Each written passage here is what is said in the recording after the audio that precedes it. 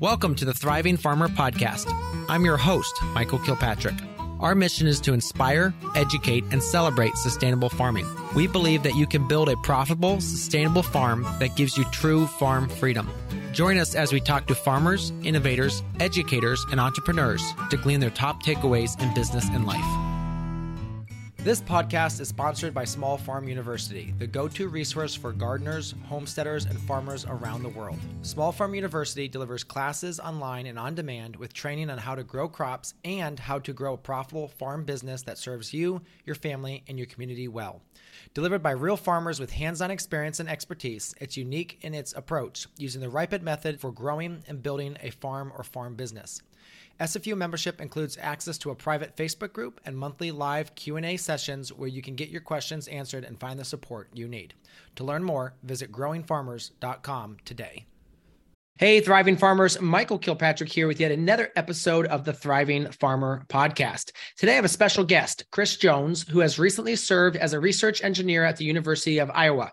He holds a PhD in analytical chemistry from Montana State University and a BA in chemistry and biology from Simpson College. He's been a prominent voice for the quality of the water in Iowa for many years. He shares those thoughts and critiques through his blog, which will be released as a book entitled The Swine Republic on May 19th.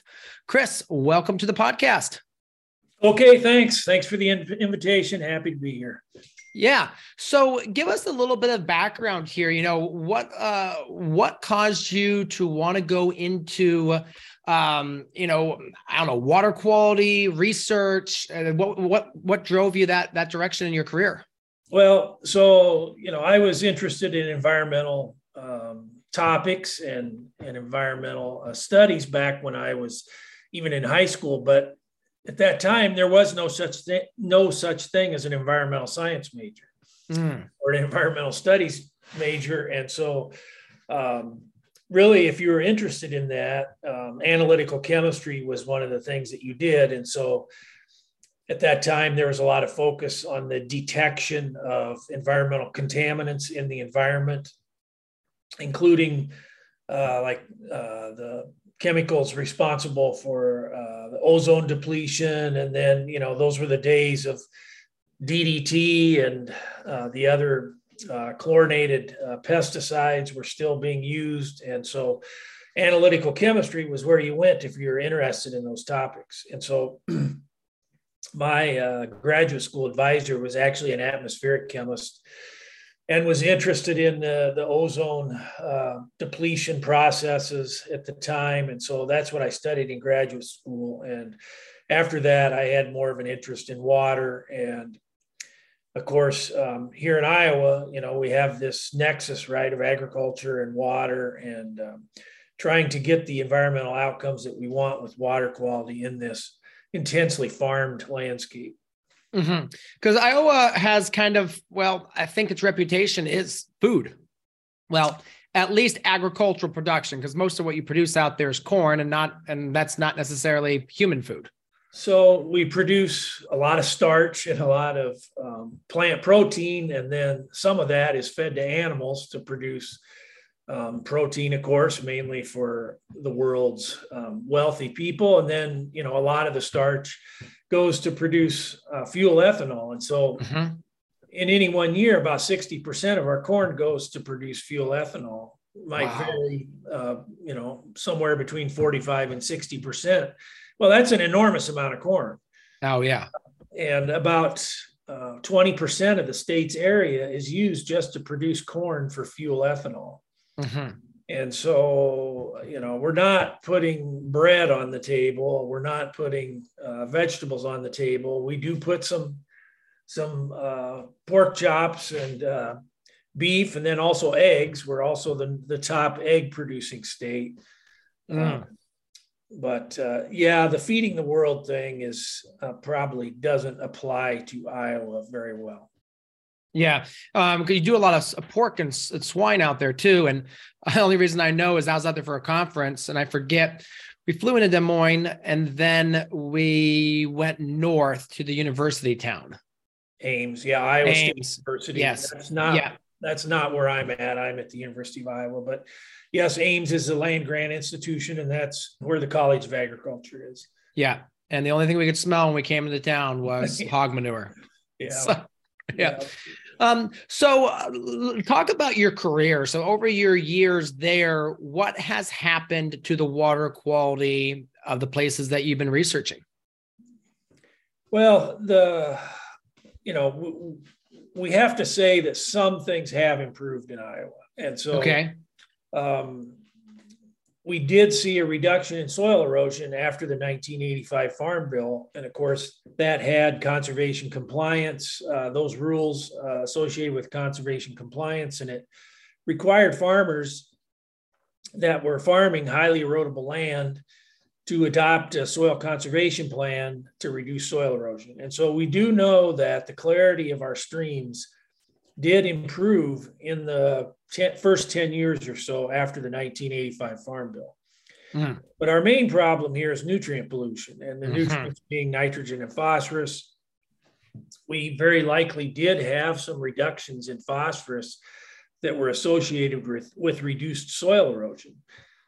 But in the last 20 years or so, we still see phosphorus levels in our streams increasing. And then, nitrogen is just, we really have no handle on nitrogen loss. And we see nitrogen increasing very substantially over the last 25 years. And so there might be a lot of reasons for that. One is much of our state is drained with drainage tile.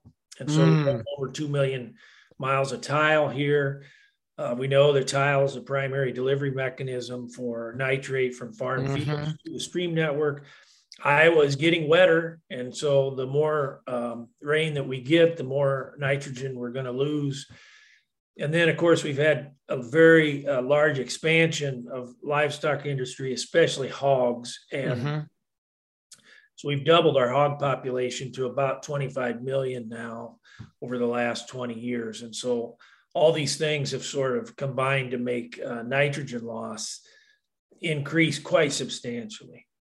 And I'm looking at an article you did, a blog you did about Wishin accomplished in NDM in April 5th of this year, talking about the Clean Water Act, talking about total maximum daily load, showing like a nitrate parts per million, and just kind of the challenges there. I think 47 days above that. And even though like I think I would say most of what's out there in Iowa now is probably no-till, even that is still not causing complete reduction. Well, I think really we only have about 20% of our land in no-till. And so, really? Wow. Yeah. And that you should remember that that's not never till. And correct. Yeah. Reduced till. Yeah. But we quite often have tillage on corn, and then in the soybean year following, they will not till for the soybean year. So yeah, our no-till is only about 20%. So we are not a no-till state. And so a lot of our soils here are what we call cold soils, especially in the north central part of the state, the Des Moines Lobe area. And so they're slow to warm up in the spring, high clay content, they retain moisture. And so, our farmers want to get corn planted, April 15th a lot of times. And so to get that done, that soil's got to be warmed up. It's got to be dried out. And so that requires tillage. And so we have some areas of the state where no-till is more common than other areas. That might be the hillier areas of far western Iowa and then northeast Iowa. But most of our best land is tilled. Well, because part of that is trying to warm that soil. As you said, trying to warm that soil up. And that's the fastest way to do it, unfortunately. Yeah. And so, our soils are very black here, and, you get that exposed to the sunshine and they'll warm it up. So talk us through, all right, so we talked about, we got nitrates in the water, but what does that cause? I'm sure a lot of people say, okay, so what's the big deal with that? So when that nitrogen gets in the water, what does it do? So yes, indeed, a lot of people do say, what's a big deal? And so nitrate is a regulated drinking water contaminant. When the Safe Drinking Water Act was passed in 1974, nitrate was one of the first 20 or so parameters that were regulated. The limit was set at 10 parts per million as nitrogen, and that was intended to be protective of infants. And so infants that consume water, for example, baby formula prepared with tap water, when infants consume water above that, then they're vulnerable to what we call blue baby syndrome. And their body does not carry oxygenated hemoglobin very well when they are consuming high nitrate water. And so that was 1974 when the standard was set. But since that time, we see there's emerging evidence that consuming high nitrate water over the span of a lifetime can be harmful to adults too. And this is at levels far less than 10.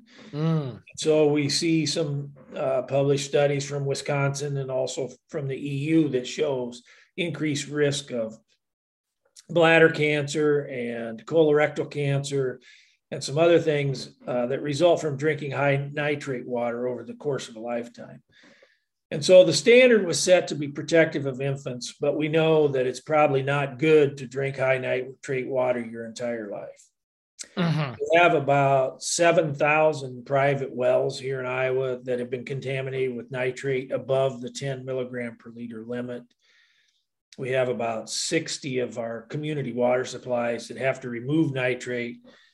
And about 25% of the state's population drinks water that's been treated for nitrate removal. And so that is a big issue here for sure. Now, also you said phosphorus is a problem too? So we do have elevated phosphorus, and, we don't see phosphorus discussed as much here as, the Lake Erie Basin. And phosphorus, the effects are more connected to the algae blooms in both lakes and rivers. And so the degradation of these bodies of water for recreation. Now, phosphorus can have effects for drinking water safety too, because as we see in Toledo, Ohio, the phosphorus causes these big blue-green algae blooms. When they die and decompose, their cells release these toxins that are toxic to human beings, both via contact and in their drinking water.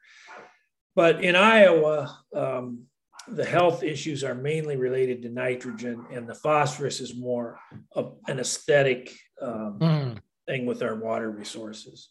Gotcha. So over your years of working, what was kind of your role? Was your role monitoring? Was your role trying to help people lower it?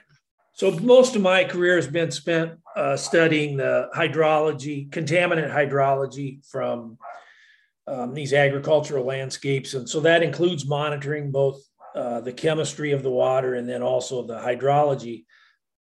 I've done some work with farmers. I used to work for Iowa Soybean Association, and so I did interact with farmers, some there and some here at the University of Iowa, but that has not been the main thrust of my job. Gotcha. And then, so you were writing this on a blog, I think. So tell us a little bit about, you're no longer working with the university, kind of just share that story a bit. So when I came here in 2015, they invited me to set up a website, as they do with all researchers. And so I did that. And in my previous jobs, I had done a fair amount of writing and felt I, had been an adequate writer. And so when I had got my webpage set up, I included a page there where I posted essays. And early on, I wrote a few essays for general audiences about the science associated with water quality in Iowa. And, in those first few years, not very many people read those at all. And then I wrote one maybe in 2018 or early 2019 that I called "This is What Happened." And this was sort of a history of how agriculture had evolved here in Iowa over the last century and a half, and how that was manifested in the water that we see here in the present day. And so that one was read by quite a few people. And so after that, I was sort of inspired to write more frequently. And as I did write over the years, I would say the essays changed a little bit, and they did get more, pointed, I guess would be the word I would use about, our lack of progress on these issues. And then finally, here a month and a half ago, a couple of people in the legislature sort of threatened the department that I work in that, they needed to, stop this essay writing that I was doing or risk funding us for some programs. And so at that time, I just decided, look, I didn't want to put people at risk here with their jobs. And, I had been considering retiring in about a year or so, or maybe 2 years, but I just decided, well, maybe this was the time to go, that, people just were getting too upset about these things. And I thought maybe now is the time to stop. Yeah. So there's an article in the Gazette that I've got pulled up here, and you've got Senator Dan Zumbach and Tom Shipley. So if those are your senators, give them a call and express your displeasure that they are pretty much, what I guess I would like to say is, they are trying to hide the dirty truth about agriculture in Iowa. And again, it's not like we're anti-farm or anything like that, but we're anti people getting exposed to nitrates. And so if you read my stuff, I say all the time, you can't just lay this on the doorstep of the farmer. Correct. The reason we have the condition that we do is because, there's a lot of drivers here. And, I'm in academia, right? And I say all the time, we are part of the problem. We cannot ignore, how we are complicit or maybe even cooperating with a lot of what's going on here. And so you don't get the condition that we have here without the participation and complicity of lots of people. And so that includes academia, it includes agribusiness, it includes the NGOs. And yes, of course, it includes the farmers too. They're the practitioners of agriculture. But, I say that, the problem isn't that farmers are evil. The problem is they're human beings. And so they're making decisions that many of us would make given the same set of circumstances. And so we really have to look at it all here if we're going to solve this. Yeah. This podcast is sponsored by Small Farm University, the go-to resource for gardeners, homesteaders, and farmers around the world. Small Farm University delivers classes online and on demand with training on how to grow crops and how to grow a profitable farm business that serves you, your family, and your community well. Applying what you learn in SFU could save you thousands of hours and thousands of dollars. And it can save you the agony of costly mistakes some make just because they don't know what they don't know. Delivered by real farmers with hands-on experience and expertise, it is unique in its approach, using the ripened method for growing and building a farm or farm business. Here are a few highlights of what SFU has to offer in its growing library of resources. Find your perfect farm property. Whether you're renting or purchasing, this course guides you through vetting the farm property and determining how or if it suits your business needs. We give you the secret sauce for what makes a profitable farm property and help save you thousands of dollars. Start your farm intensive. Fleshing out your farm idea, craft your one-page business plan, and discover the right funding options for your business. Use our business templates, worksheets, and calculators to figure out the numbers as you go. Farmers Market Success System. Learn how to attract and convert customers by building an unstoppable marketing and business system for your farmers markets. Production Mastery Series. Learn all about growing, harvesting, and drying greens. Learn about tunnel building and take specialty classes such as brand new and very popular Elderberry Masterclass. We include real-life examples and calculators for figuring out fertility rates, how much money you are actually making, and where your profit is coming from. business systems and marketing courses. Learn about the SFU Ripen Formula for Success, develop your marketing plan, and join in for behind-the-scenes tours of real farm businesses. Learn the systems you need to run your business well and how to hire a team to help you. And learn how you can add value to what you produce to generate even more income with minimal additional time and expense. In addition, members of SFU get access to the Growing Farmer Summits on demand with over 100 sessions of targeted areas of interest to farmers. These annual online events have attracted over 100,000 people from around the world, and they are included in your SFU membership as a bonus. SFU membership includes access to a private member group, monthly group Q&A sessions, and even one-on-one coaching sessions where you can get your questions answered and find the support you need. To learn more, visit growingfarmers.com today. We've got a major issue with, Republicans and Democrats, because the Democrats like to talk a good game, but unfortunately, as this article says, they're way too timid still times to actually push the problem out there. And then the Republicans are beholden to their donor base, which is the barons, the agribusinesses, and even the Farm Bureau. So you have definitely some blame to lay at the feet of the Farm Bureau. So water quality polls very, very well here in Iowa, right? People want it. Yeah. They want it to be better. But yet one of the issues, and so I say all the time, I'm not partisan about this. Democrats will not run on the issue. Yeah. And they'll talk a good game, but, they don't run on it. And so there's lots of places that Democrats fear to tread here. Mm-hmm. So one of them is ethanol, right? And, oh, yeah. Well, remind me, but isn't ethanol a net loss of energy? Well, I don't, it's worse than what the industry would have you believe. I think the calculations show that it is a net gain in energy, but here's the thing, it's not a net gain, or it's not a net benefit in terms of greenhouse gas emissions. And so when we look at all the accompanying pollution that comes with ethanol production, water quality, habitat loss, the pesticides and so forth, there's lots of other environmental outcomes. Corn production. And so the fact that we don't get the greenhouse gas benefit then calls into question, is this helping the common good? And I would say, no, it is not. And if it's not contributing to the common good, then why are we doing it? Because obviously this corn production is indemnified by the taxpayer through the crop insurance programs and other things. And so really, we need to examine what we're doing with fuel ethanol. We really. Yeah.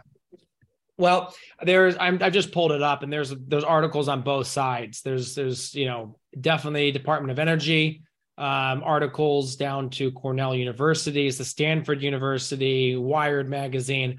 So there's all sorts of aspects of does it. But I think you're right. Even if it does produce a net energy gain, the net overall ecological and sociological, I would even say, is negative.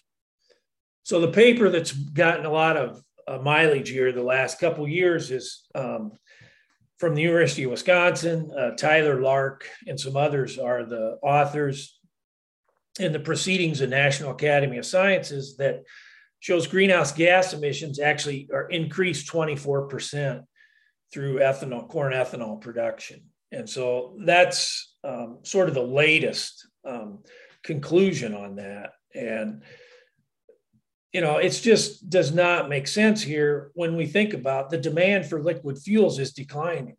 Mm-hmm. And so, ethanol is going to die. We know that. Yeah. It's going to die. The question is it going to die in 5 years or 30 years? And so all the people here in agriculture are doing their darndest to make it 30 years and not 5 years. And so we really need to imagine what all these acres are going to look like once ethanol is gone. Yeah. I mean, there's definitely other crops that could be grown. And I'm not obviously the one with the solutions for that, but I would say there's plenty of things that we could be growing. It may not be quite as profitable as corn, but if you remove the billions of dollars of subsidies, then corn looks way less attractive than it once did.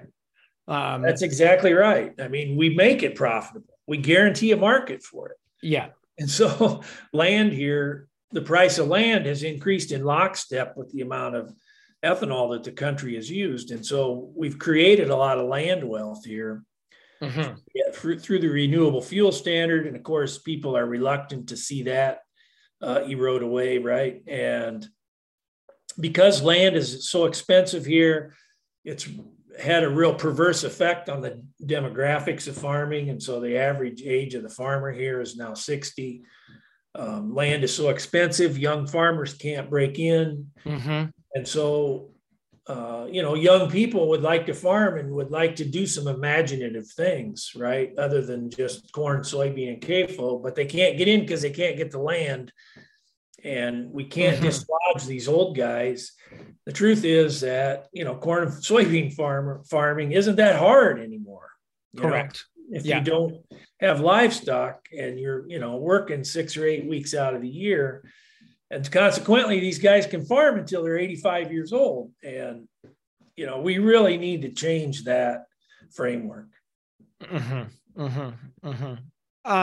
Now you've got this book coming out here, which comes out later this week, from when we were actually recording this, called The Swine Republic. So talk to us a little bit about what's in the book. So the book is a collection of essays. Some of them have appeared on my website. Then I write a more lengthy beginning a chapter I call upstream, an ending chapter I call downstream. The upstream chapter is sort of this history of how we got to this place, how Iowa farming evolved, and again, how that was manifested in our water quality. And then the ending chapter downstream are my ideas for, which way we need to go to try to improve the situation here. And so, a lot of my writing has been sort of polemical, I will admit, but I tried including some essays that are more sort of traditional environmental writing, I guess, if you will, towards the end. And so I'm an avid outdoorsman, and so I write a few essays about those topics as well. Yeah, you've got some great kudos about this. Bill McKibben. Mary, I think Swander says, what turned a state with the most fertile land in the country and a network of bustling small cities and small family farms into a profits over people, corn, bean, CAFO system? Why can't we put our big toe in the water? So, that's right. Small town Iowa has died over the course of my life. We used to be a state of thriving small towns, and we're not anymore. And it's sad what's happened here. It really is. Yeah. And I haven't been as much in Iowa, but I have definitely been in Nebraska and seen pretty much the same thing happen in Nebraska. Sure. Yep. And you drive in these little towns and there's 2 gas pumps and, you just go pump the gas and put the money in the box. But yeah, it's very interesting just how it's become basically just one massive farm is kind of what it is. I mean, people talk, so we have 99 counties in Iowa, and people talk seriously about someday we'll have one farmer per county. And, it's not unbelievable, right? To think about something like that. And of course, we have the driverless tractors now, and, much of our land would be, sort of tailor-made. And so, it's pretty easy to imagine a guy sitting in his condo in Scottsdale, planting corn with his laptop. And those days are coming. There is no doubt. Well, and and again, going back to the original organic movement, talking, and again, whatever you feel about organic is what it is. But, we always say the best fertilizer is the footsteps of the farmer. And you remove the farmer from the land and it's just machinery. I don't think there's anything good that comes from that. Yeah, I agree with you. I mean, it's part and parcel of the decline of rural America. And I agree wholeheartedly with that. And to get change, we need to look at the frameworks that keep the status quo entrenched. And again, we need young people. We need young people in farming. And so how do we get that? Well, we make policy that makes land available to them. And the best way to do that is to get rid of the renewable fuel standard. Mm. And didn't that just kind of like, there was a brief blip on the budget funding in Washington that was going to start to go away. I don't know what happened to it. It sounds like it probably stayed just because of how entrenched the Midwest is red probably, but. So EPA sets the volumes. And so that's the big discussion point every year is what are the required volumes going to be that EPA sort of promulgates. And so my understanding is the volumes are not increasing and maybe decreasing some, which again begs the question, how long can it last? And so, with all this land in production, we need to start thinking now about what we're going to do. We have all this built infrastructure to support ethanol production, all this land. I think it's maybe about 8 million acres in production for corn for ethanol. The state's leaders really need to start thinking, how is this going to shake out? And so even if it's 30 years, well, 30 years is not that far away. And so 30 years ago was 1993. I remember that very clearly. And so, we need to think about what are we going to do here after ethanol? Yeah. Hopefully they will talk about it in the Farm Bill, but unfortunately with their history, I feel like it's probably not going to get the discussion it needs to. Yeah. Well, Chris, anything else you want to say before we head out? Well, no, you can follow me on Twitter. My handle is @RiverRaccoon. Then I also have a Substack, riverraccoon.substack.com, where I'm posting my writing now. And, we're just trying to make Iowa better. That's it. We want it to be better. And that's what I'm trying to do. Well, Chris, thank you again for coming on. It's great to hear your story. And I think one of my friends in Iowa actually posted the article. And so that's how I found out about your story and reached out because it's definitely something that needs shared. So again, thanks a lot. All right. Very good. Thanks for having me. Yes. So there you have it. Another episode in the books. So I'd love if you would hop on over to iTunes and leave us a rating and a review. Those mean everything to us. We love to hear what you're thinking. If you have a podcast guest that you can recommend, please pop on over to the Thriving Farmer Podcast website and leave us a review. That's thrivingfarmerpodcast.com.